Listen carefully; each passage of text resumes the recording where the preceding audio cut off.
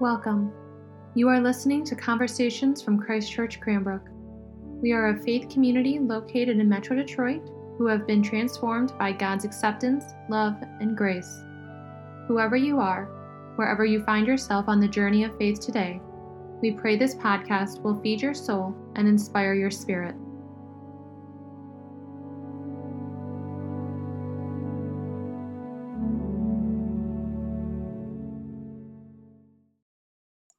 So those of you who are joining us, thank you so much. I know that you all can hear us. We're just going to wait a few more minutes as people file in and get us ready, and we'll get started. All right, we think we'll hold with that, and I know that maybe some will come along. Oh, people are still joining, another batch. Okay. Well, let's get started. We are so grateful to have you with us, Bishop Perry. Thank you so much. This is a wonderful way for us to talk with you before going into Holy Week. And also, we were all looking forward to having you with us for Easter Day, Evensong, which is truly a beautiful experience. So thank you for making time during an incredibly busy time. Before I go any further, would you please open us in prayer? Sure. The Lord be with you. And also with you. Let us pray.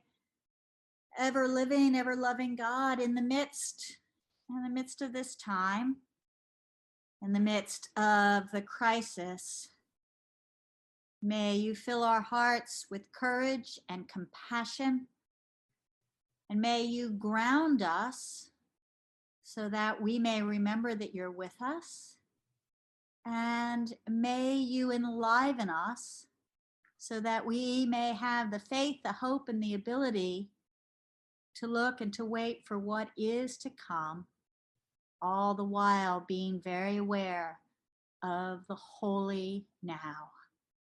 In your blessed name, we pray. Amen. Amen. Thank you so much for being with us, and thank you so much for those of you who are joining us. I am so excited to have you all with us, and we're going to get to some questions that Bishop can interact with. This is the final class of a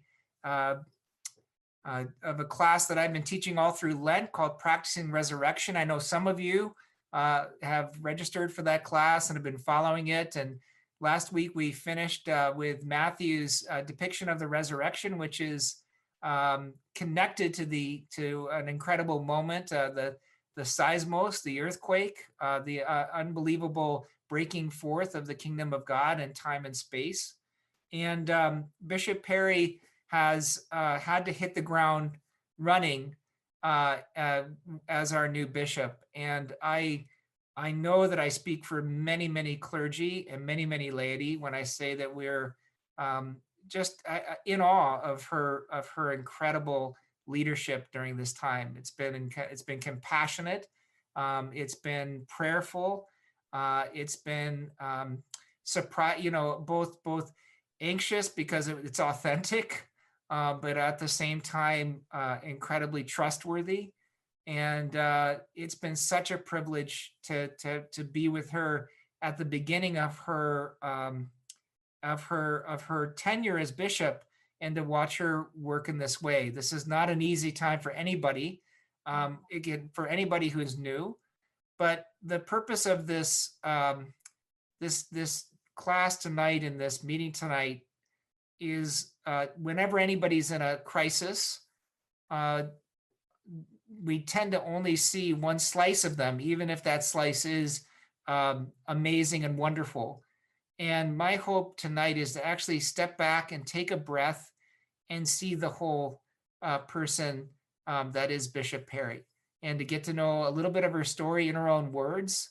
Many of you I know have read articles about her and are excited about her story. Many of you know of her incredible ministry in Chicago and the revitalization of the parish that she did over 27 years. Is that right? But we wanted to kind of step back and just allow Bishop Perry to present herself as the whole person in Christ that she is. And so thank you for being with us. And we'll get to your questions. Yes, it's so great to have you. So the first question we have is, what 3 mementos can you share with us that tell us a little bit of a story about who you are? Yeah.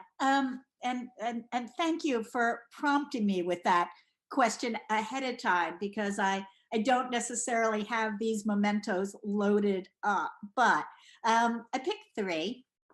The first one is a photo of my mom, Mary Jane. And I don't know if you can put that up, Bill. My mom, Mary Jane Fahey Perry. Hi, Mom. Died 3 years ago, March 23rd, and she's a nurse, and she was someone who was fierce. She was so compassionate, so generous, could bear a grudge, particularly if you went after her kids. My father has kind of rewritten some of her history, and I'm like, no, she actually had a pretty good way of bearing a grudge. But because she was just fiercely protective of the people she loved. And the thing about my mom is, my mom, anytime I'd be worried about something, Bill, I'd be chatting with Mom, and she'd say, "All right, honey, I'll say a novena, and it's gonna be okay." Very Irish Catholic family, and my mom's piety was so grounded in her reality, and so I hold that as someone who, and oh my goodness, could she cook? And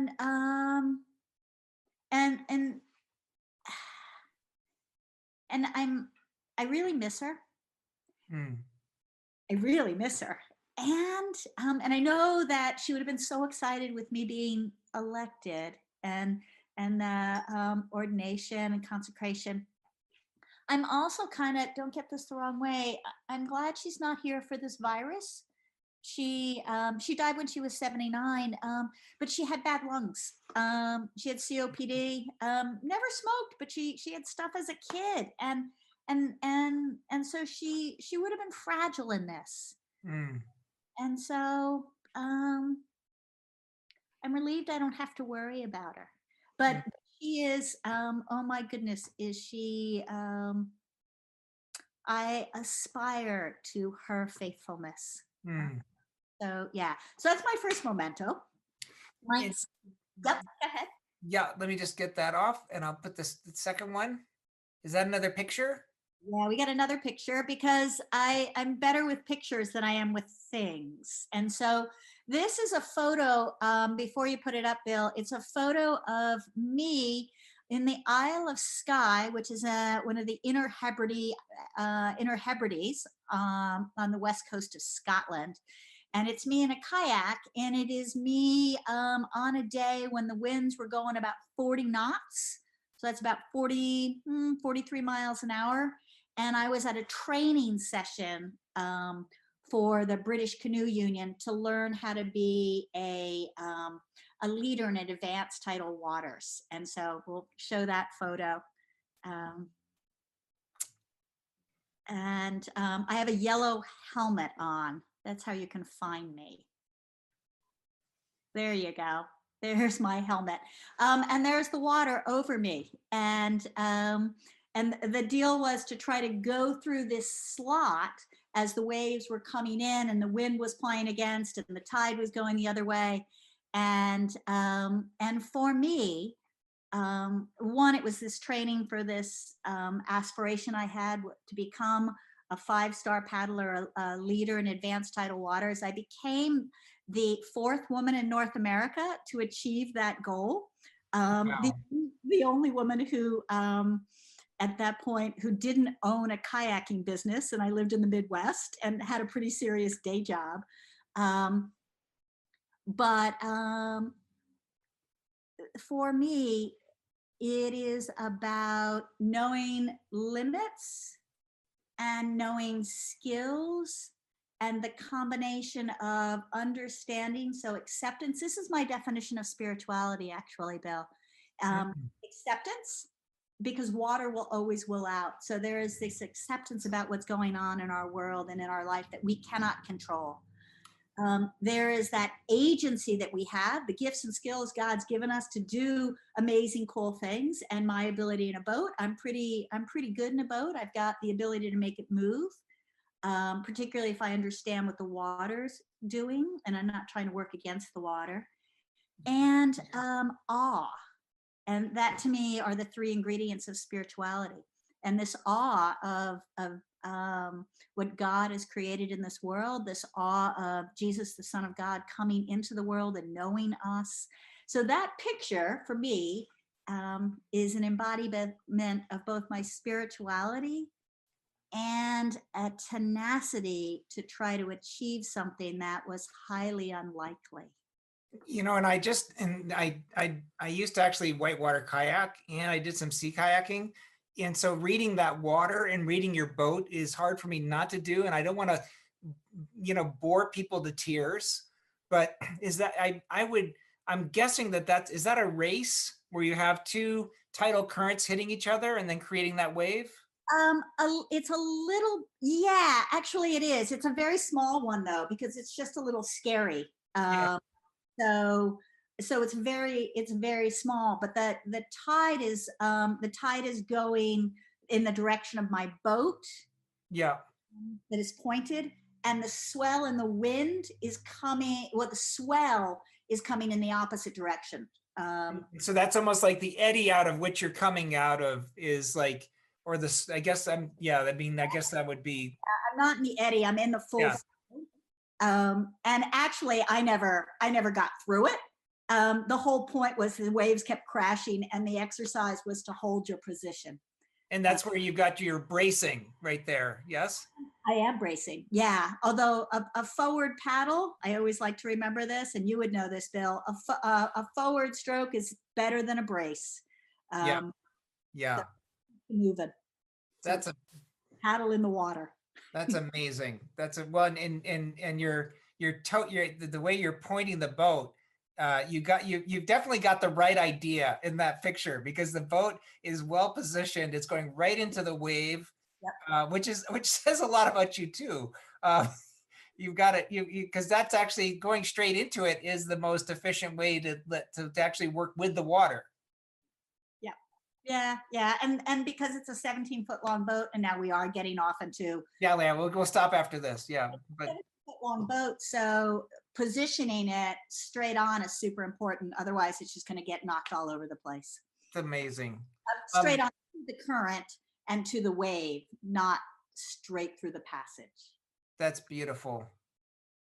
Thank you so much for indulging me. And I do want to ask follow-up questions about your mom, but I want to make sure you get through your mementos. And then for those of you who are joining us, if you go down to the base of your screen, you're going to see Q and A. And what you can do is you can just press on that button, and then you can actually type in a question, and we'll get to those in a little bit of time. But what you can do is write that question, and then Meredith Skoronsky, who's here as our kind of host manager of this project, of this webinar, she will be keeping in touch with that. And also, some of you are saying some wonderful things in the chat column. We're not going to be monitoring your chat column as much as the Q&A. And then we've turned off the raising hand option, because there are 77 of you right now, with perhaps more joining us. And it's trying to pick, the person who's raising their hands with 78 people will be just crazy. So third memento. My third memento is my favorite, in addition to scripture in the Book of Common Prayer, but my favorite piece of literature is John Irving's A Prayer for Owen Meany. Unbelievable, yes. And this book came out early 90s, late 80s. And it tells the story of this really tiny guy who has this, as a young kid, in this very John Irving weird kind of way. He has this sense that he's been called by God to do something amazing. And so for whatever reason, he practices this one repetition of moves throughout his life, until it turns out that he is able to do that. And the book, I read it right. I read it right before I was ordained to the diaconate. Wow. But he's got the quotes in the flyleaf. One is from Philippians. The other is from Fred Buechner, also a Union Theological Seminary grad, an amazing writer. And the other one is from Leon Bloy, who I have no idea who the heck Leon Bloy is. But the Leon's quote is this: "Any Christian who is not a hero is a pig." Wow, that's memorable. Yes. That's And here's the thing that I would have people read this in a leadership class that I would teach at Seabury Western in Bexley Seabury. And for me, it's this: I think that we are all made in God's image and likeness, and that we have amazing gifts and talents that are unique to us, and that God is calling us to use in various situations, and that I think we need to go for it, and to say that by heaven, I can, by being who I am and who God is calling me to be, I can and we can together do amazing things. I love that. That's a great, I mean, and then, my favorite part of that novel is the hymn, "Crown Him with Many Crowns," that just is, which I've never quite gotten, but I get it. I mean, yeah, it's a beautiful hymn. It's a beautiful, thank you so much for that. I do, there is can we thread back to some of the mementos that you've done? So one of the questions that comes is from a parishioner that recently moved here from New Jersey. His name is Joe Lavilla, and he says, "Given your mother's devout Catholicism, how did you come to be an Episcopalian?" Yeah, let's qualify that too, shall we? My mother and my father, and going way back, all of their devout Irish Catholicism. Yeah, which is not going around, and that, yes. No. And I mean, the other three last names in my family are Fahey, Flanagan, and Clancy. Wow. So Yeah. they're Irish people. Let's put it this way: when I came out as a lesbian, that was easier than leaving the church. And when I flew home to come out to my parents, my mother said, and this was not long after I had been received into the Anglican Communion, and my mom said, "We love you dearly, and we always will, but you've made us question absolutely everything we held dear, and quite frankly, we wish you would stop." Wow.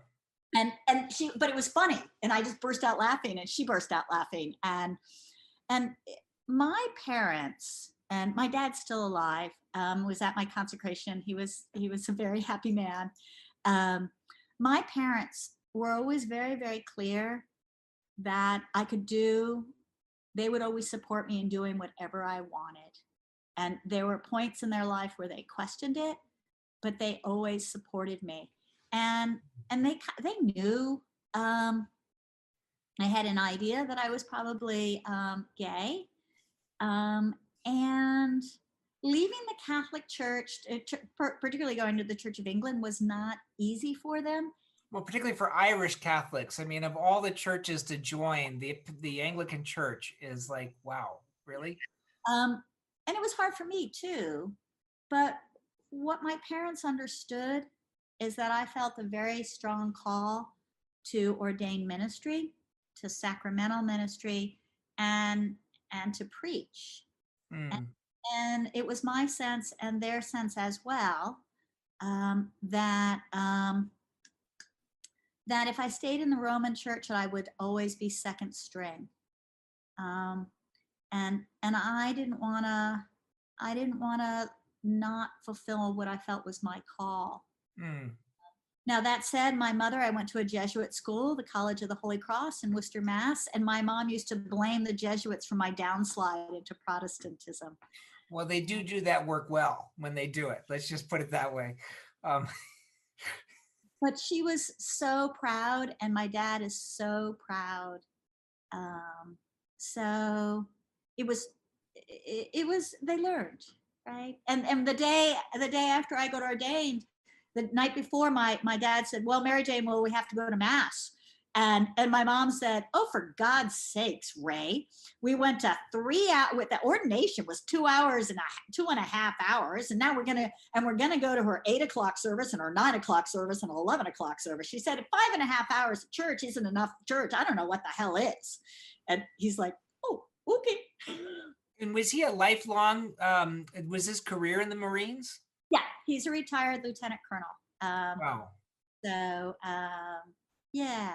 And that very much shaped and formed me. Did you move around a lot as a kid? I did. I stopped moving after I was 16 because Dad got a tour with headquarters, the Joint Chiefs of Staff. Then he went to headquarters Marine Corps. And in between that, he went to Iwakuni, Japan. He went unaccompanied because the Marines frequently go unaccompanied. So, and then he retired. So, but I was in 3 different second grades. My dad was in Vietnam. No kidding. He used to, he was a communications guy, but he would send tapes back to us, and he would read books to my brother and I on the tape. And he read My Friend Flicka to us. And I remember him doing that, and then sort of bombs coming over and him sort of interrupting the reading and then going back to it. Oh my goodness.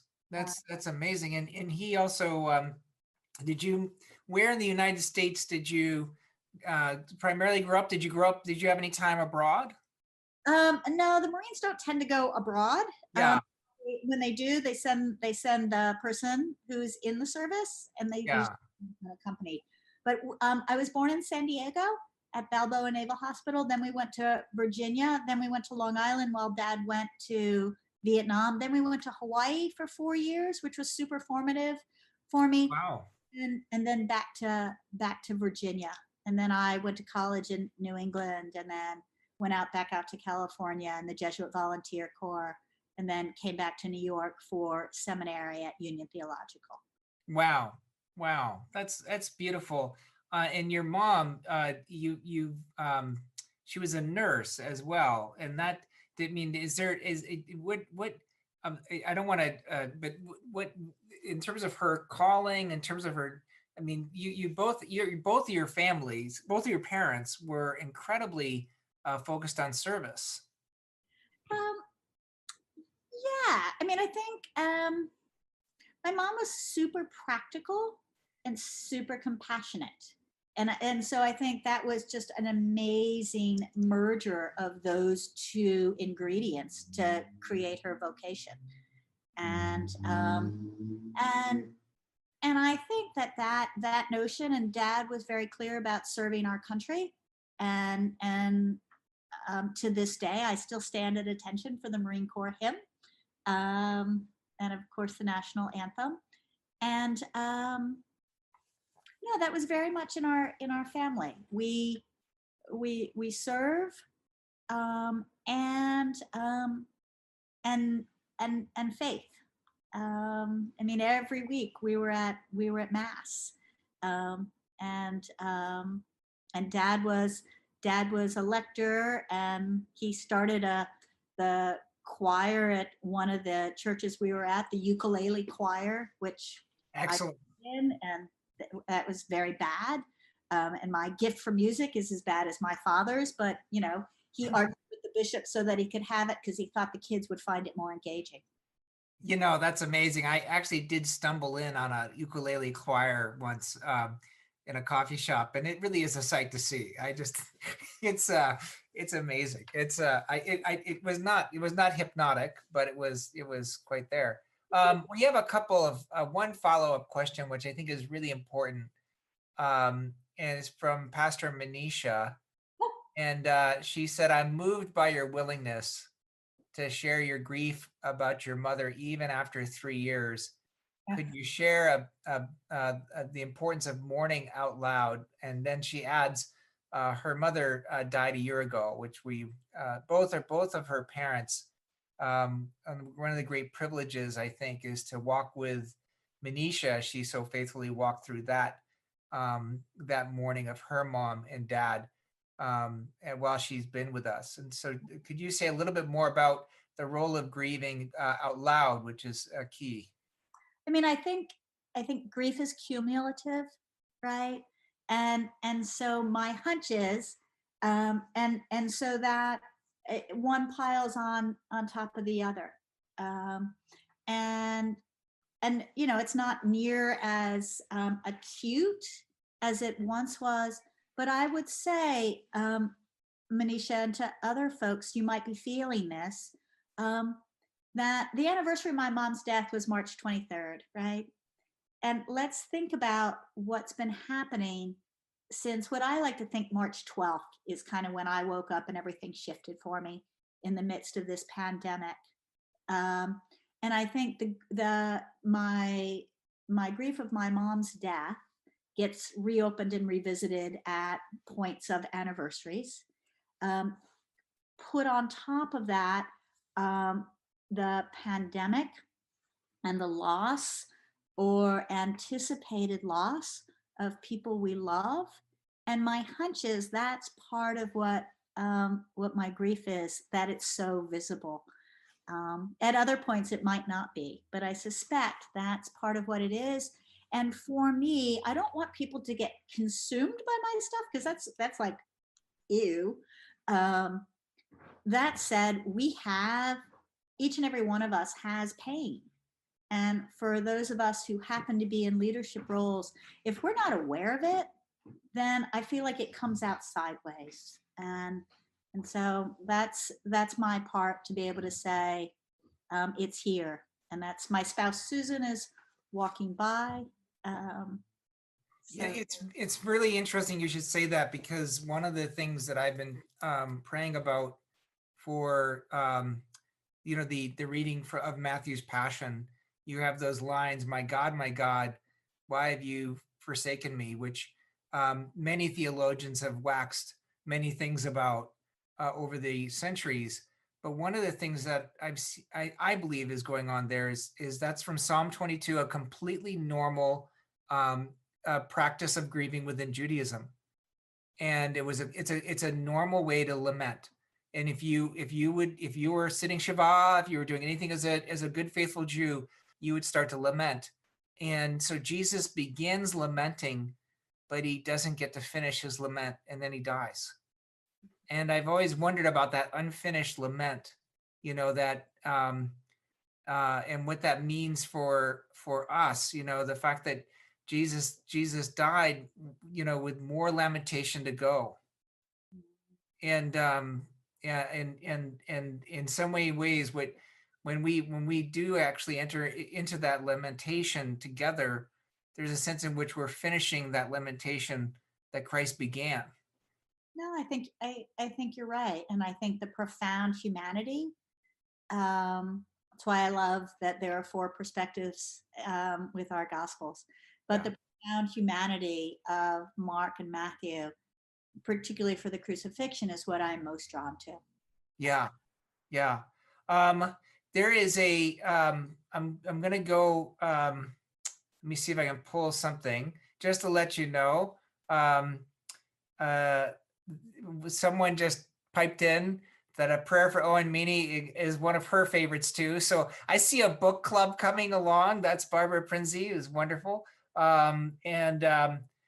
have I'm going to continue to move through our questions. These are all good questions, folks, that you're asking. I'm going to kind of move into those as we get along, because the one thing that I know about your story of faith is that you had a kind of radical turn. Even though you grew up in a home where church was part of what you did, you also had this this conversion or transformation in your life. And can you talk about more? When was that, and what happened, and how did it happen, and what happened as a result of it? Yeah. I mean, I think it was a really profound moment. And this is when I was in Virginia, and a lot of my friends were Baptist, and they would talk about being born again, and I was like, yeah, I'm Catholic. We don't get born again. You get baptized once. We get baptized once, and we go to church, and luckily we went to the military base, and the chaplains were super good preachers, so that was really helpful. But I went on a kids Cursillo, a happening, and I went because I lost a bet. My parents had been doing Cursillo, and I thought, frankly, it was a little weird. My father was hugging guys, and I was just like, whoa. And I was 16, right? And so anyway, I lost this bet. It was a Frisbee game, and I lost it. And so the deal was, if I lost, I had to go on the retreat.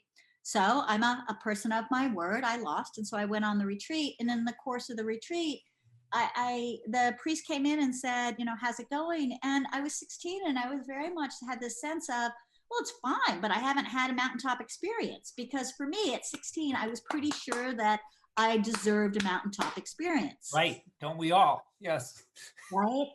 And so the priest talked a little bit more, Roman Catholic priest talked a little bit more. And then he said, and then I said something about being afraid of God. And he said, afraid of God. Have you ever said that to God? And excuse me. And I said, well, no, and then I kind of tooted and stuck out my hip, and I was like, no, if God knows everything, why would I have to tell God that? And there was this crucifix across the room, and I looked at it and I prayed. I said silently, I said, I am so afraid of you. And this thing happened. And because I was afraid that if God knew everything I had ever thought of or done, or more to the point said, usually my besetting sin is I get myself in trouble with what I say. I was pretty sure God wouldn't like me. And so I said, I'm so afraid of you. And this thing happened where I felt this warmth start at my toes and go all the way up through my body. And I couldn't stop crying, and I couldn't stop laughing. And I'm pretty sure I blushed for about 45 minutes. And I know I didn't make it up, because I didn't know something like that could happen. Right. That's great. That's quite beautiful. And what happened for me in that moment is it really went from being my parents' religion to my faith. And I have to say, on some level, it's kind of a heck of a thing to peak spiritually at 16, because I've not had anything like that happen since. I've come close to it when I was doing the spiritual exercises of St. Ignatius. But it gave me this profound sense of being completely and utterly loved for who I was and who I am. And that is something that I go back to, because I am someone who likes to do. And what I learned in the midst of that is that it's not about what I do, but it's who I am and how I am, and that God completely and utterly loves me. That is so beautiful. Thank you for saying that, because I'll tell you what interests me, and this is not just curiosity. A lot of people, when they have large spiritual experiences, it's always some place on the body, and we tend not to actually talk about that connection.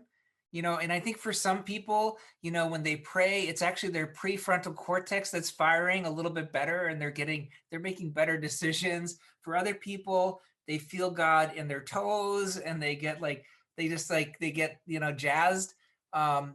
What is it? When you pray, what part of you becomes electric? Yeah. I'm pretty kinesthetic. and athletic. So and as time has gone on, I've gotten more and more attached, surprisingly, to morning prayer, and just because I get a big kick out of the Psalms, and finding ones in there that really touch my heart. And so I like the rhythm of that, and to make myself just be quiet and sit and listen. And I also really pray when I'm walking, when I'm moving, when I'm in my boat, because if I can be physical, then it feels like it's all of me. So my prayer it's two different ways. One is really sitting with my prayer book Bible, and another is when these, right now, I'm not getting out in my boat, and so right now it's taken my Australian Shepherd out for long walks, and putting my silly phone away, and being with her and reveling in creation, looking at all around, and taking in the holiness of the world that is so holy that God came into it. That's so beautiful. There's something one of the things that's a little fold, and that I find, I identify with this, is that I am now one of the stories that I really like about you is that when you had an opening at youth minister, you became the youth minister as the rector. And this year we had an opening, and I have wonderful support. So I have a children's minister and a youth minister, but my area of responsibility is now children and youth. And so that's forcing me to get in touch with both my own early faith life, which had a very similar kind of experience to yours.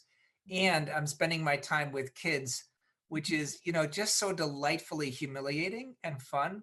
And discovering that.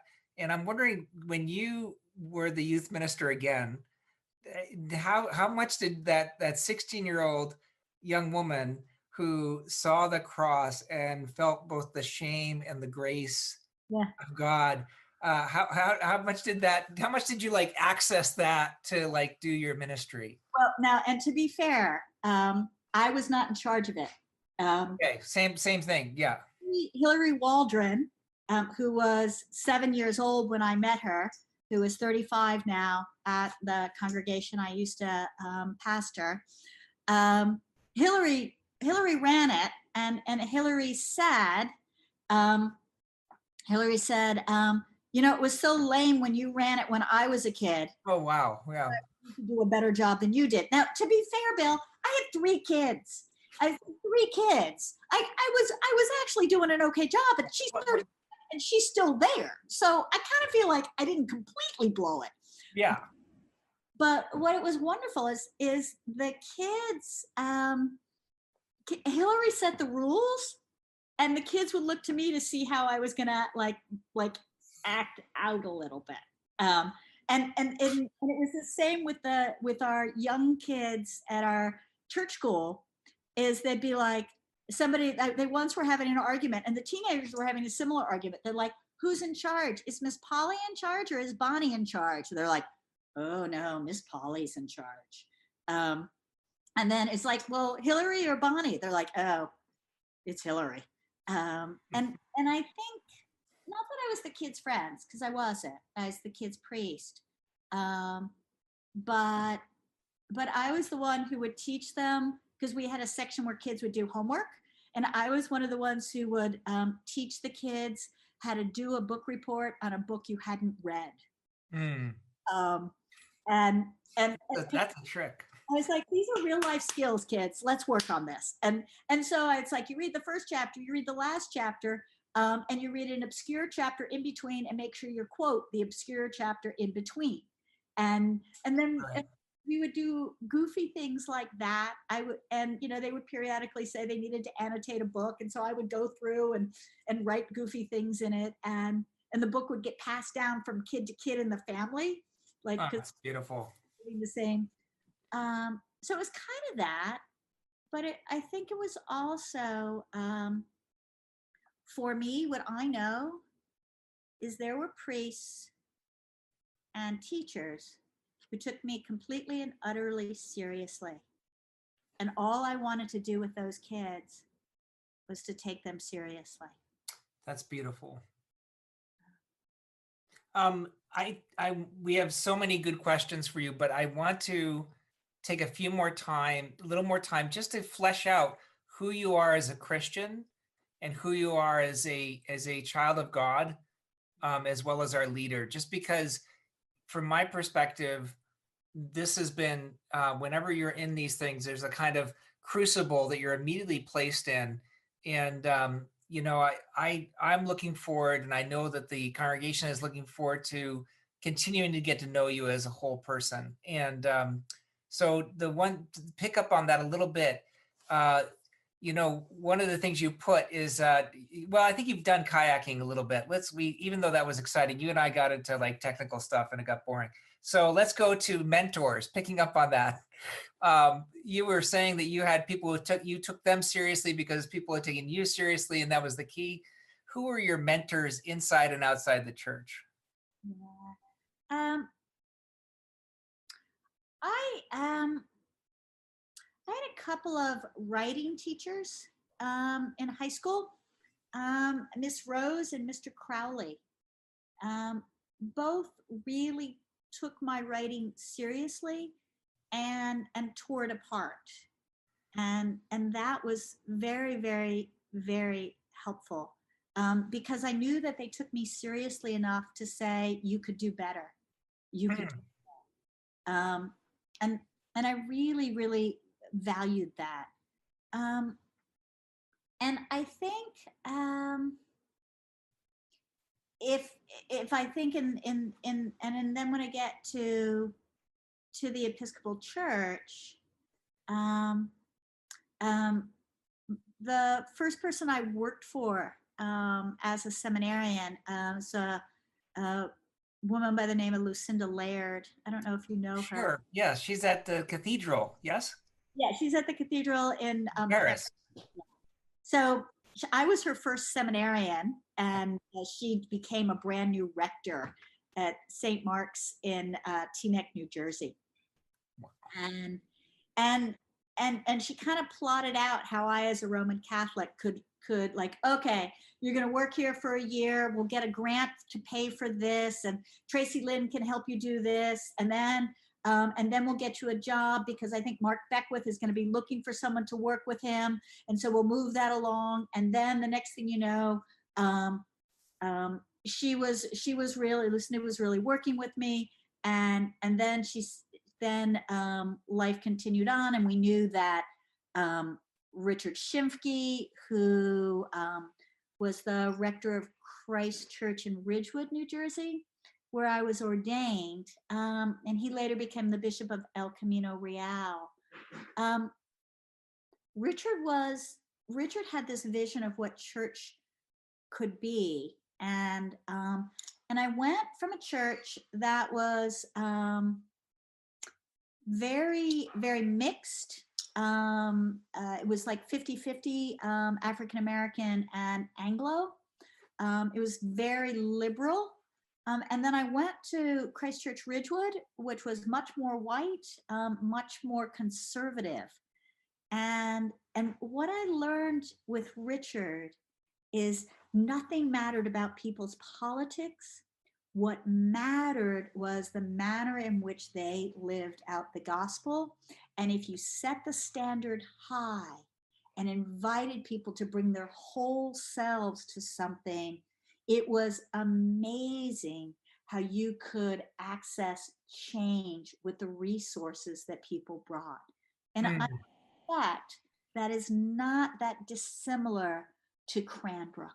No, it's exactly, yeah. I mean, that's a beautiful, that the last 5 years have been such a a time of transformation here, and not because it just happened to kind of catalyze.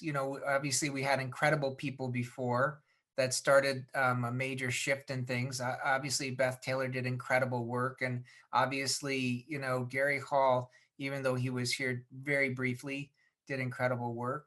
But yeah, there's been something about that fullness of the witness here that makes me every day humbled to be the rector. There's what my time at Christ Church Ridgewood, what it taught me, it always gave me a model for what a church filled with resources and engaged, compelling, strong leaders, lay leaders, what it could look like. And that's what I brought with me to my time at All Saints in Chicago. I had this image of what a church could be. And I continually hearken back to both the diversity that I experienced at St. Mark's in Teaneck, New Jersey, with Lucinda and her ability to preach like you read about it, best preacher I know. And that got into my psyche. And then how Christ Church Ridgewood worked out its life. So that super, super important for me. And then I was at Christ Church Hackensack, where I was Mark Beckwith, who's now the retired Bishop of Newark. I was Mark's first assistant. Wow. So and he had this amazing not-for-profit, the Interreligious Fellowship for the Homeless of Bergen County, and I was the volunteer coordinator. And each of those folks taught me how different aspects of ministry that later really came into play with my work at All Saints in Chicago.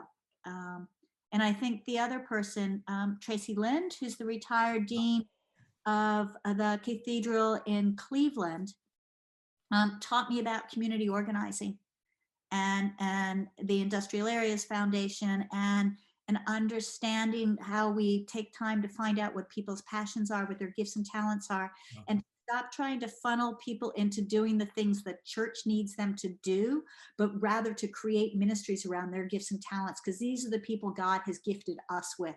And to try to slot them into something else is to in fact practice idolatry. And so that to me, those are the people who shape me in the church.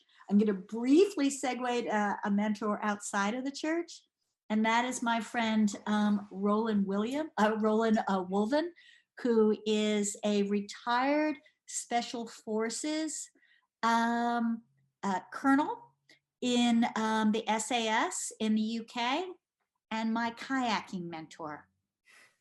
And here's the thing about sea kayaking in advanced tidal waters. You're continually trying to have the large picture. The water can be dangerous. You want to bring people to a place where they can experience that intensity, but also and stretch them, but never go beyond your own limitations, because people's lives literally are at risk. And when someone does come out of a boat, something happens, the first thing you do is stop. And you stop and you assess. You formulate a plan, you execute it, and then you review it. It's called SAFER. Stop, assess, formulate, execute, review. And time again, Bill, and particularly in the midst of the beginning of my episcopate, that is played through my mind. In a crisis, how do we lead? How do I lead? How do I call forth leadership in people so that you're not stymieing people, because that takes their agency away? Right. But rather calling that forth. But part of that is to have as best as I can, prayerfully, but to have a vision of what's happening, and to know that I don't have it all, so I need other people's perspectives. That's part of the assessing. You figure the plan out, you execute it, and is it working? That is so rich, and I really thank you for that. And I look forward to getting to know you better. I did some Industrial Areas Foundation work in New York City over 2 different decades, and it's so amazing to see how it has changed as a practice, as well as how it has those basic insights. So I'm looking forward. I know my congregation well enough. I have 17 questions. We better go to them. I love them all. I'm gonna try to. I think I'm trying to boil some of these down. I think we've done an okay. I think we've done an okay job talking a little bit about your past parish. A little bit. We've talked about some of that. I'm gonna.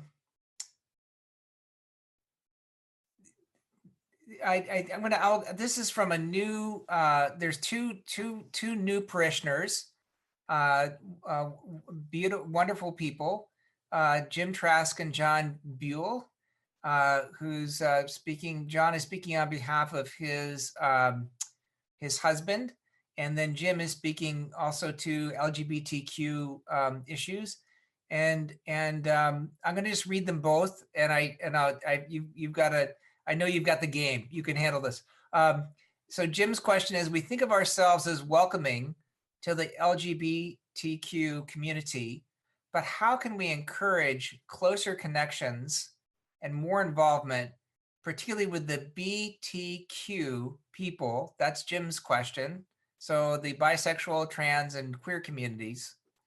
And then John is asking, Tim and I had the chance to meet Bishop Gene Robinson and learn of the many difficulties he experienced as a gay bishop.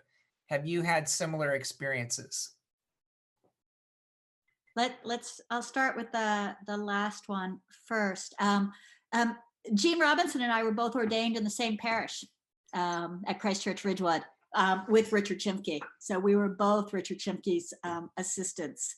I think he might have been one of Richard's first, and I was Richard's last. And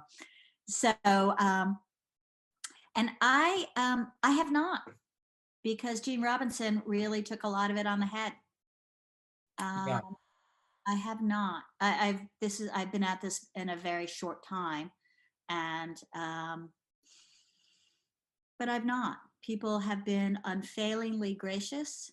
People have been incredibly welcoming of my spouse, Susan, and I think it speaks to, in many ways, how our world has progressed and changed. And what I am very aware of, I did a lot of work to move us along after Gene Robinson's consecration and all the backlash that happened with that. And did a lot of international work to facilitate some of those changes. But I have not, and I've been blessed. And in terms of bisexual, transgender, queer folks, in many ways, when we're using that language, excuse me, I'm going to cough. Please. And just so people know who are following along, Bishop has had this cough since like her consecration. This is not a worrying cough at all. This is the cough I got February 9th after my consecration. Yeah. And yes, thank you for saying that. Now, I think when we say bisexual, transgender, queer, in many ways, the folks who say queer, they're either like me and they've gotten tired of the alphabet soup, or they tend to be younger. And also to understand that many folks that everything's kind of gender fluid. And to try to have these narrow categories is to really try to categorize people rather than to understand and to know people. And I think how we become more accepting is to listen. One of the things we did in my previous context at All Saints on November 18th, we had a Trans Day of Remembrance service. Mm-hmm. An enormous number of trans people have been killed, particularly trans people of color, and particularly folks who are trans male to female. And the hatred, the fear, the violence against that those children of God is kind of stunning. And so part of what we wanted to do with the Trans Day of Remembrance was to take our liturgy and to honor that loss and to make it a ministry of our congregation, to, in a way that the Episcopal Church does, to liturgically welcome people, to liturgically honor people, and to liturgically memorialize the pain and sadness. I'm so grateful you say that, because the last 2 years we took some steps forward with trans acceptance. We've had members of the congregation who are trans, and we've been blessed by them. And we also had Paula Stone Williams, who is a trans person who is an incredible. She used to run the largest parachurch organization in the Pentecostal world, and truly one of the most brilliant women I know. And she can preach, like she is, like. And so I was like, as long as she can preach, I think we're going to be fine, like. And she was unbelievable in her sermon. And then we had Kate Malin, who is in Rye, New York, and she has twin trans daughters.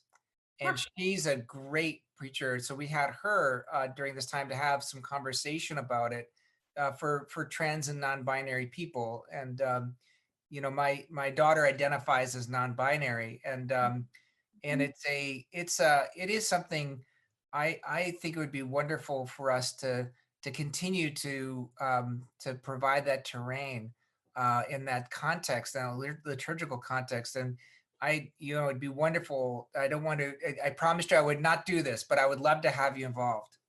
I would be absolutely honored and delighted to do that. When I left All Saints, we had I think more than 15 folks who happened to be trans, and it took me, as a lesbian, it took me a chunk of change to understand. I was not fast, and it took me a while to understand, and then I got it. And it made all the difference in the world to me. And how we, and what was so much fun was that people got to be who they were, and they would come, and several people came out in the time of their being at All Saints, and it was lovely. I saw someone said, "What's your definition of resurrection?" There's a resurrection story. That's a resurrection story. Another resurrection story is at General Convention, the Chicago Consultation, this group I started, we were working on supporting trans legislation. But more importantly, we had from congregation in Fayetteville in Arkansas was their St. Paul's, and one of their families came and told the story during a luncheon. The woman told the story of her trans child, and they were there just telling the story. And I had invited a bunch of people, and some of whom were from Alabama, because I had this ongoing conversation with my friends from Alabama. And off they went. And at convention, when the resolution came up to support everybody regardless, including trans folks, for ordination, this Evan Gardner, who had been fairly conservative in his speaking at General Convention, stood up and he said, "Gardner from Alabama," and you could hear people go, "Mm." And he said, "I was at a luncheon the other day, and I heard the story of a family and their journey with their trans child.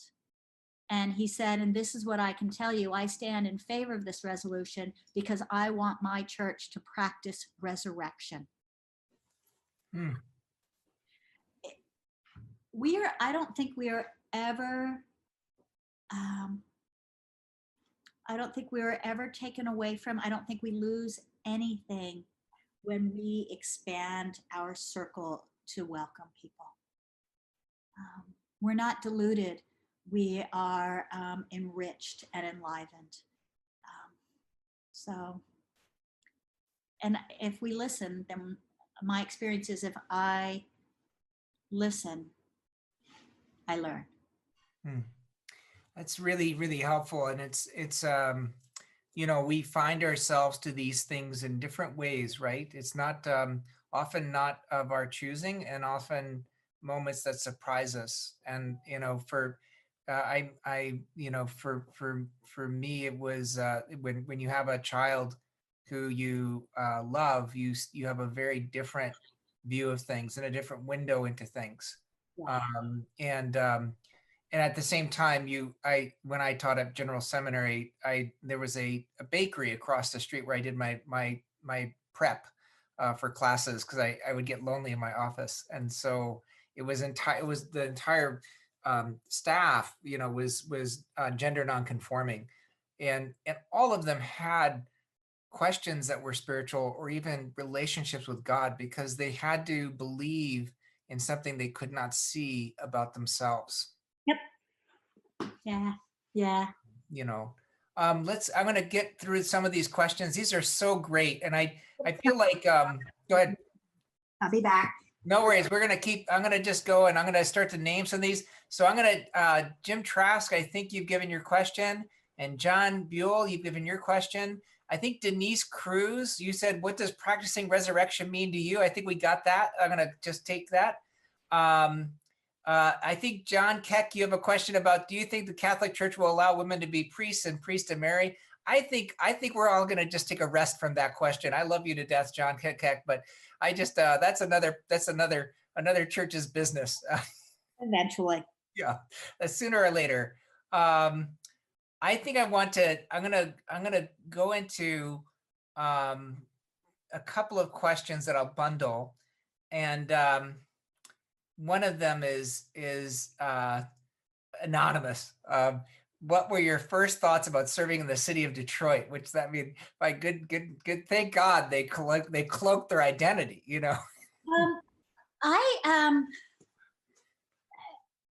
The city of Detroit is one of the reasons that I was very clear that I wanted to be the Bishop of Michigan.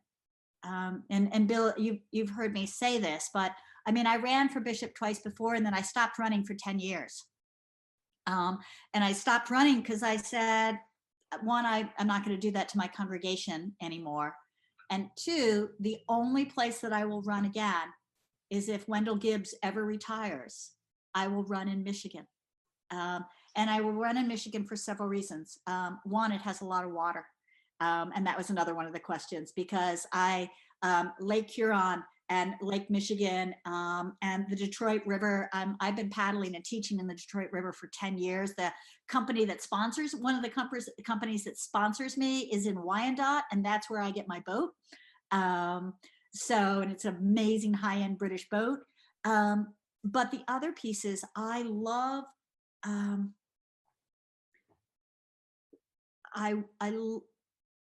the history of Detroit to me is so compelling. And the issue of race, the issue of poverty, the issue of white flight, the issue of the reality of more investment in it now, and that the city is beginning to rise, but the investment is happening in Midtown and downtown. And where is it happening in the neighborhoods? And that gap between them, and what is the role of the church in that, and how do we marshal our resources between places like Bloomfield Hills and Cranbrook and Birmingham and Detroit and Pontiac.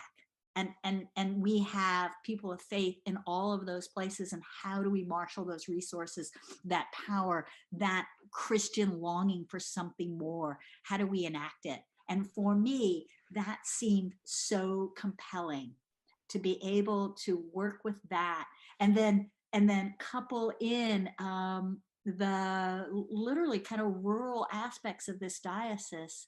That to me sounded so compelling and so challenging. That so for me, I looked at Detroit and I thought, all right, what can I learn, and what is it we might be able to do? But first and foremost, how do I listen? What can I learn? That's so beautiful. I thank you so much for doing it. I didn't mean to cut you off, but I tend to like grunt or anytime I go, it just pops over to me. So I apologize for that. I'll try to control myself. That there's another follow-up to that, that when you say listen and learn, and I'm not sure. I want to make sure that you understand that our job tonight is really to sit back and just see the whole person. My deepest hope for this is this would actually be a refreshing moment for you, and not a moment where you feel like you have to chart out your first 100 days as a president, kind of thing. My first 100 days have been fairly entertaining, let me tell you. Yes. So what does excite you? It's kind of being in those contradictions. Is that what you're saying? Being in the contradictions is what gets you excited? I think being in the gap and trying to figure out how to bridge the chasms. I think of Christianity, and I saw something there. Someone was asking the question about the world is holy. Is that why God came into it? And I think Christianity is about being in this world, and that and honoring this world, and not saying it's about the next. That Jesus came into this world, and I think Christianity at its best is about living our life and following Jesus Christ, the Son of God, in such a way that we bridge the chasms of sin in our world, and how we reckon that, and name it and own it, and then how do we address it? And I think that's what Christianity calls us to do in this world now. That is so spot on, and that's such a beautiful way of looking at it. I appreciate that. That is so profound that I'm gonna throw some less profound things, and then we'll go back to it, because we're all gonna let that sink into our heads. So some really important questions: which is better, the Atlantic or the Pacific to paddle in? I've not spent near as much time paddling in the Pacific. I surfed in Hawaii as a kid, so that is where my profound love of all things waves come from, and my kind of intuitive understanding of them. So paddling the Pacific on the West Coast, whoa, you get 19-second periods there. I mean, so I'm getting geeky, between the top of a wave to another top of a wave, 19 seconds. It means it's a massive wave that has come from very far away. That's a lot of energy to pummel a boat. So I've had far less experience in the Pacific. I'm also cautious. The Atlantic, that said, can also be quite something. I've spent more time there, and I have a deep, abiding love of the United Kingdom for its paddling, because of the nooks and crannies that cause the tides, and how the tides have to go around it, which make for tide races, which you were talking about, which makes for whitewater on the ocean. And you get far more tide races in the UK, in the Atlantic, than you get in the Pacific. That is cool. Yes. I mean, we could go too far into this, because yes, that is cool. I like that. That's exciting.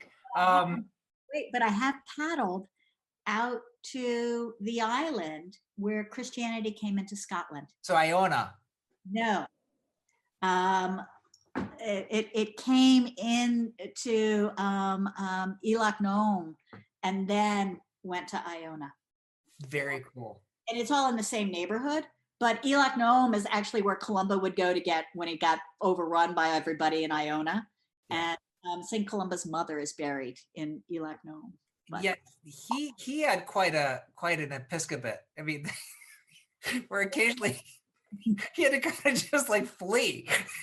Just I like that idea. I mean, but theoretically, like if someone else having it, right? But another question, just pop it. We're just like, what's the Chicago consultation doing now? It's not doing much. Yeah. It's not doing much right now. We, in many ways, we met all of our goals, or at least many of them. So right now it's not doing much. And then we have a couple of excitedness. This is like, I just think these are like little, like, yay, Bishop. Hi, Bishop, I'm Catholic and Episcopalian, and find the balance God-given in a mystery as well. So he finds the balance between being both Catholic and Episcopalian. It's dual citizenship, loves it. Another is from our senior warden, who says, right on point about letting people be their best selves, rising to what God calls them to be, liberal, conservative aside. So he liked that, thumbs up. And then you did mention, you answered John Keck's wonderful question about the world is so holy that God came into it. So we're just knocking these down. And then another little some fan stuff. This is from Denise Cruz, who's wonderful in our healing prayer ministry. Thank you for your time and sharing so much of yourself. You seem to be a warm, genuine, spiritually connecting person, sending virtual hugs with little prayer hands. Okay, that is amazing. I've already quoted this senior warden. He won't be upset. He wanted some, nuts and bolts, which I think we've been covering that. That was way back at 7:34. And then we have a couple of questions about how you were called to your first parish and what that was like for you.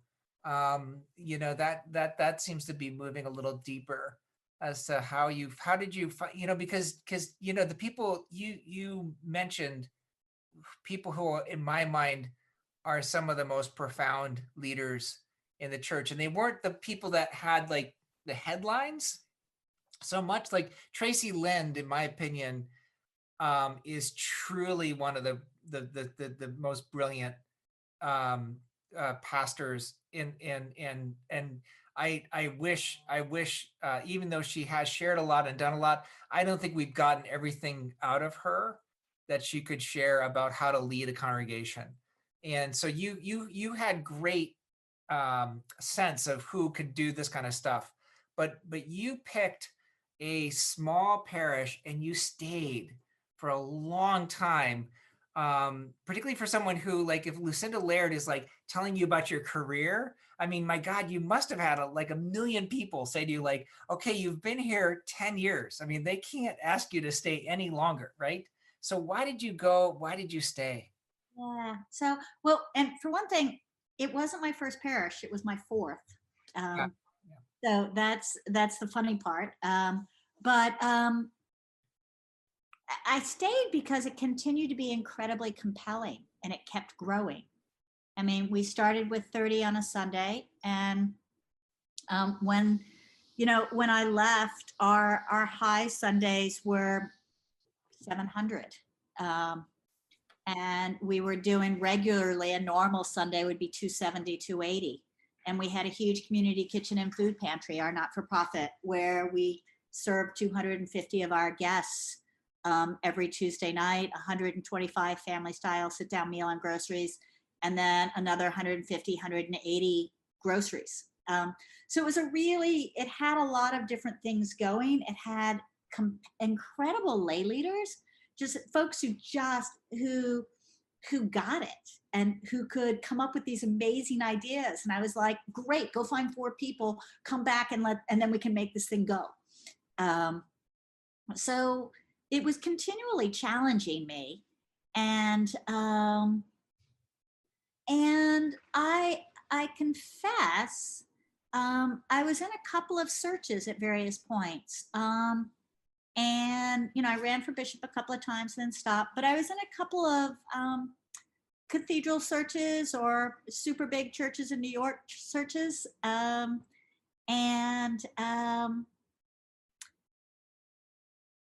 would not get called, I think mostly because I think I'm supposed to be here. But I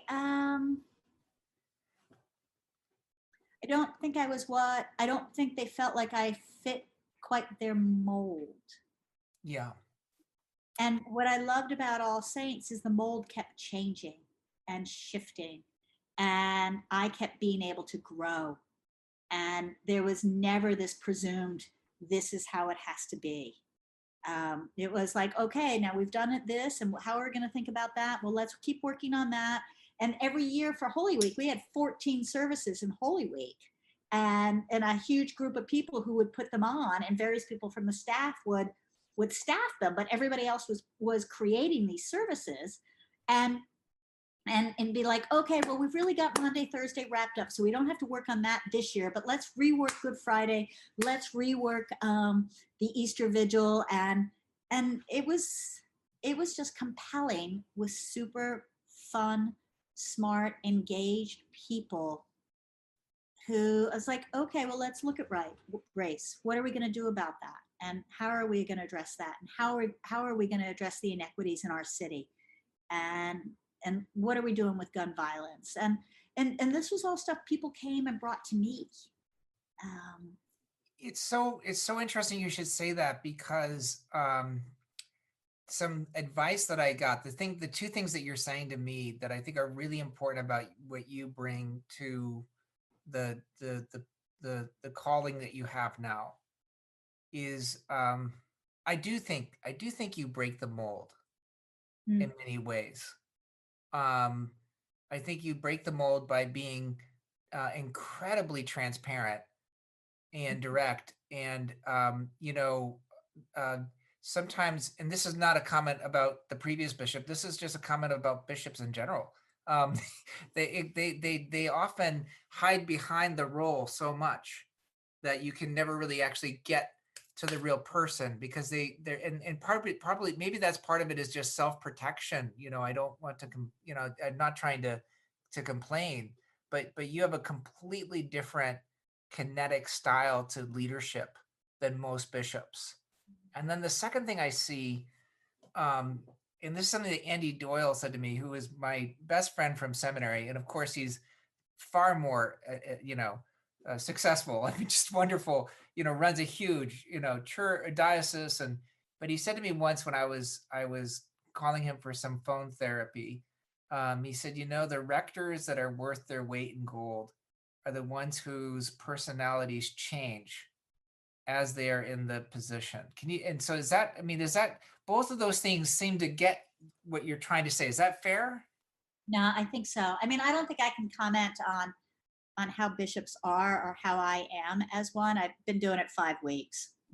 I mean, since November, but 5 weeks. So we'll see, right? Who knows? But I think an amazing rector is someone who is completely committed to continually growing. I think you're right on that. I think is someone who's committed to being prayerful, is someone who is committed to having a high intellectual humility, meaning that that they can't think they know it, because this is the thing that gets people out in the wilderness in trouble, is that I know what this is. I've done this before. And then they just lead out of their past instead of what they're seeing now and what the future is. And so there has to be this intellectual humility to continually be open to what can I learn now? What is this teaching me now? If you think about the guy who landed the airplane on the Hudson River. Shelley, yes. Right. And so his Scully, sorry. Yeah.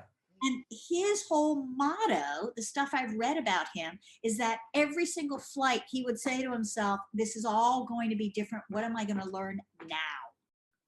What am I going to learn this time?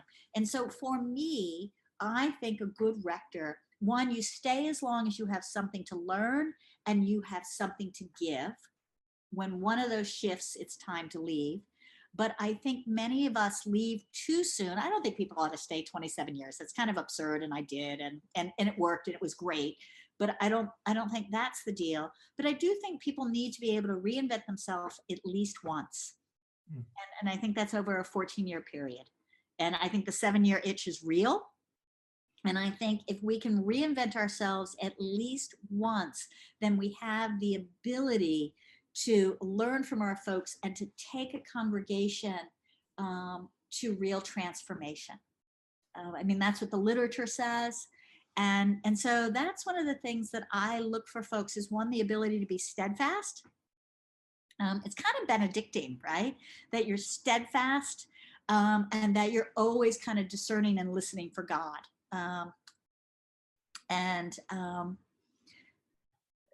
Yeah, so what can I learn and how do I stay? And probably they should be in therapy. I've spent most of my life in therapy. Maybe that's just because I'm weird, right? But oh no, to be fair, I am. But I think to have a commitment to working on ourselves both spiritually but emotionally is super important. Well, check on every box, Bishop. So I've got you. It's 8:23, and I want to move back to the challenging. And so I'm getting rid of the questions around coming to. We're going to hear more about your experience, obviously, in Chicago. There's a couple here that have come up. I'm going to go. The one that I'm going to focus on. There's two that have talked a bit about the current pandemic, and one question comes from Barry Lawler, and he has just came back from Florida, and he's a little bit upset about the fact that we can't get Eucharist in a more in a safe way, and we worked through that a little bit. We're feasting on the Word this time. Another is from Hunter Torres, and I'm going to just read her because I think this is a really powerful question. And it picks up on what Leslie McNamara, another former senior warden and wonderful therapist, has written. At some point this evening, among all the prayers you may lead us in, would you please include the souls, many unknown, who have had to die alone in the midst of this pandemic, and the grieving families and friends, especially Cliff, of those who've recently died due to C-19, and the adult children, especially Tim, who yearn but cannot be with their quarantine aging parents, and the individuals, especially Megan, who are sick and awaiting test results, and the children who may not understand what is happening but sense the anxiety and distress in their world. Thank you for being with us tonight and sharing your beautiful self with such gracious intimacy and love. And that is a prayer that we'll offer in probably in about 3 minutes. Yeah. But one of the things is it's such an unfair thing to say, but I trust that you'll. One of the questions that a lot of spirituality asks us to do, a lot of ethics asks us to do, is like, what is God doing? And I'm wondering if you had any inkling, and no one is going to hold you to this answer. But as we're going through this incredible trauma and this pain and this this experience. Can you speak a little bit about that? And again, I've had the cough forever. I don't know. I don't know. I don't know what God's doing. I know that God in the person of Jesus is weeping. I think just simply Cliff and Tim and Megan is just proof enough. And this is part of what I said on my sermon this past week, is that I didn't really rush to the Lazarus part, because I'm not seeing anybody being pulled out of the tomb right now. I stayed with Jesus weeping because I think that's what Jesus is doing. Are there good things coming out of this? Probably. Are we seeing amazing aspects of people's humanity? Yes, we are. Are we seeing people come together in a polarized nation? In some places, absolutely. And so amazing gifts. Are we watching heroes, absolute heroes in our people who work at the grocery store, our people who work in the pharmacy, our physicians, our nurses, the transport people, the respiratory therapists, the LPNs, the nurses' aides, all of those folks, amazing.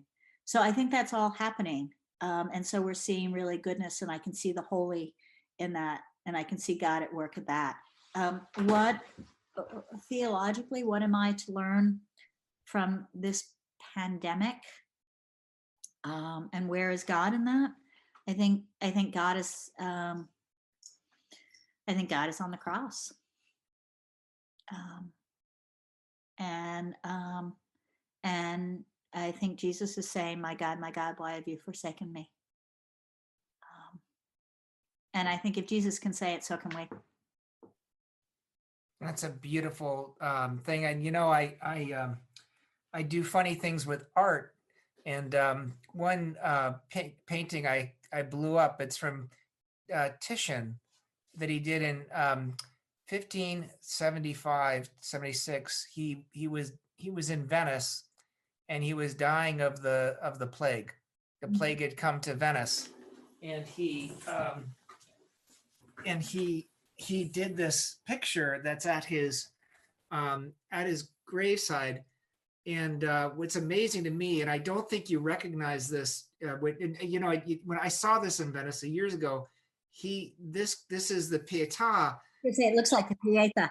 Yeah, and Jesus is actually a plague victim. There's no wounds, but the pallor of his skin is clearly a marking of bubonic plague.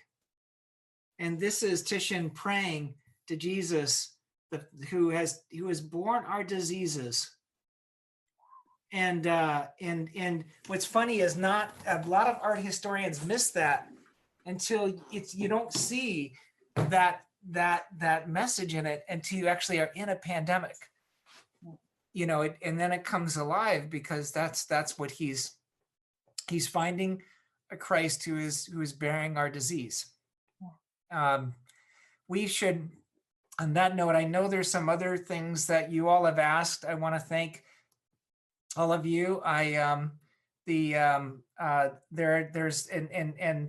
are other questions, but I think we should probably move towards prayer, if that's okay with you, unless you want to. Is there anything you want to say before we move to prayer? Yeah. There's Pam Bingham has a question. Yeah. Facing financial challenges for the future, and what should we be doing? One of the things I was asking our staff to look at today is to find what monies we have that we could use as a matching grant, a match. I would love to see the Diocese of Michigan lay out with the using diocesan funds matching up to $25,000. I would love to see us put together $50,000 and make a significant medical supply purchase. I don't know exactly what it would be, but part of what we were looking at today is, yeah, I'm worried about our future of our institution and our congregations, but first and foremost, I am concerned about the people who are dying and the people who are risking their lives to save them. And what I want us to do more than anything is I want us to make a significant financial chunk in that to buy. I mean, I don't know, $50,000, it buys a lot of masks. $50,000 buys a lot of protection, PPE. I don't think it buys that many ventilators, but it could buy a chunk. And I just wonder, like, what if we did do that in the midst of us worried about ourselves, but that first and foremost, we need to worry about something else. And it is not the institution's viability, it is the life and breath, literally, of our sisters and brothers. Well, we're going to match you. So why don't we make it a $50,000 matching grant? We'll give you $25,000. Okay. So, and then we match up to 50, and then we make a real difference, because this is what. Well, actually, no. If we say 50 matching, we'll make 100. Exactly. So, right. But thank you, because this is what I am thinking is, this is how we say that we are not, we're worried about ourselves, but oh, for heaven's sakes, let's live it. Let's make the difference. Let's lead in saying, this is how we use our gifts from all corners of our diocese to make a difference, because Michigan is fast on its way to becoming the epicenter. Yeah, no, it is. And I just want to say to my parish leadership, the vestry, my wardens, of course, I need your help on that too. And I apologize for just jumping in there, but I know you're behind me. And well, they might be behind you. Yes, let's just hope. But I believe they are. Because this that's when the Flint water crisis happened, we had Presiding Bishop Curry was coming to visit the parish, and we raised in 3 weeks' time $30,000, and we funneled it through the Presiding Bishop's fund for world relief. And stepped into a gap because they were trying to change and shift funds to Flint. And that was one of the most rewarding things that we've done as a congregation. And I know that we could find a way to make that happen as well, because I think, the thing with matching gifts, and this is not to show our cards with fundraising, but if you say you'll match up to 50, you almost always will raise a lot more, and that will be a really important thing. Yep. So, and that would be a wonderful way for us to support you in your first few days and doing the great leadership you are. We should end with a prayer. And the one thing, last night we were interviewing some people. I was with a group of because of this capital project that we're still planning. And I just asked people to name if they had anybody that was touched by this disease. And it was about 6 of us, and at least 4 people. 1 person had passed away, and 3 people were sick. So folks, if you can just type some names into your chat of people you're praying for. So I'm praying for Rebecca, and I'm praying for DJ, and I'm praying for a few others that I have written over here that have called me today to let me know. And if you could just type right over here in the chat area, and we'll just see, we'll start to do that. And then if that's okay, if Bishop, you could just open us in prayer, and we can just and Mike Davis, who's a parishioner, who's we just heard. If we could, and Karen, DJ, Mike, Marilyn, and Larry, if you open us in prayer, and then we'll just go through, and then we'll also pray for the doctors and things like that. Yeah. The Lord be with you. And also with you. Let us pray. Ever living God, in the midst of disease and sadness and death. We need you. We long for you. We need to feel your healing presence. And in this night, we remember all of the folks who have died, who we don't know, and they have perished. And regardless of what we believe happens afterwards, their leaving this life is a loss that is hard to reckon. We remember all of those who are not able to be with their aging families.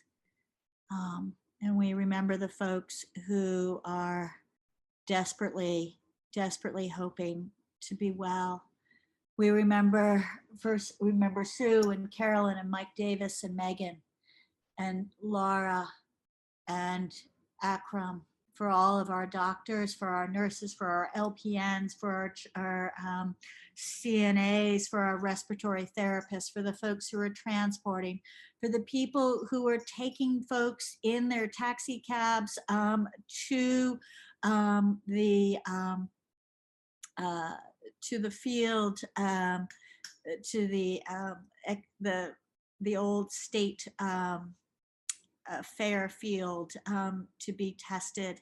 Folks who are risking doing that. For the people in our grocery stores who are working, for the Berg family, oh my goodness, who have lost both their parents. George, for Blaine, for Stephen and Heather Bollinger, for Pam and Natalie, for Danny, for Bart and Eddie, for all the folks who are vulnerable and elderly, our loved ones, the ones we've never met, for Jerry and Colleen, who are a couple with COVID, for Rebecca and David, for Tim's dad, for Manny and Elizabeth, for Michelle, for all of the children and how they deal with the anxiety that is floating in our air, for the children who don't have enough food, for our folks who are living on the streets who don't have access to enough food and are at such risk, for Michelle, for the people who are on the cruise ship that is being denied entry to this country, for the people in our detention camps, been separated from their families, for all of us who are scared to death and scared of death and scared of illness, for all of us, gracious God, that we might feel your healing, holy presence, and that we may use what we have to make a difference. And that, gracious God, we may, and it's going to take a while, but that we may have the steadfastness to stay home, to wash our hands, and to pray. And for those who may die this night alone, tomorrow or the next day, in your blessed holy name, we now pray. Amen. Amen. Thank you so much. I should note that Father Chris Harris has been here as well. And then Marcel Amun-Ra, who might be related to the Amun-Ra, Chi Amun-Ra, which is one of my dear friends. We are so grateful to have so many of you with us tonight, folks. You guys are been wonderful to have you all here. I want to also thank Bishop Perry for just being so incredibly open and transparent and lovely and willing to be vulnerable, willing to be such an incredible leader to us at this time. We are so blessed to have you with us tonight, and we know that you are being pulled in many directions. So thank you for the generosity of your time, and we look forward to we'll follow up tomorrow with the things that we just discussed. Thank you. And do you know, Sunday at 7, I'm going to host for our diocese a call. I've got Meredith Hill, who is the director of the emergency department out at Sparrow Hospital out in Lansing, parishioner at St. Clair's, and Abram, I'm forgetting Abram's last name, also a parishioner at St. Clair's, and he's an epidemiologist. Beautiful. So I'm gonna host a conversation for our diocese writ large, and it's COVID-19, a scientific and pastoral conversation. That's beautiful. And for those of you also listening, we've got a follow-up on our psychology of pandemics, which was great. We should maybe put together like a web page where we put these things up, because I've got John Barry is going to be coming in April 15th, and he's going to be wonderful. And we're going to match him with an epidemiologist from Wayne State named Paul Kilgare. And so please, folks, just continue to follow our social media. Make sure you get on our feeds. Make sure you get our emails. If you have any questions, you can see them we're going to be sending you emails because many of you registered. So just keep following us. And thank you, Bishop Perry. Again, we look forward to seeing you 7 o'clock on Sunday. All right. Take care. Thank you, guys. Thank you. Bye-bye. Wash your hands. Yes.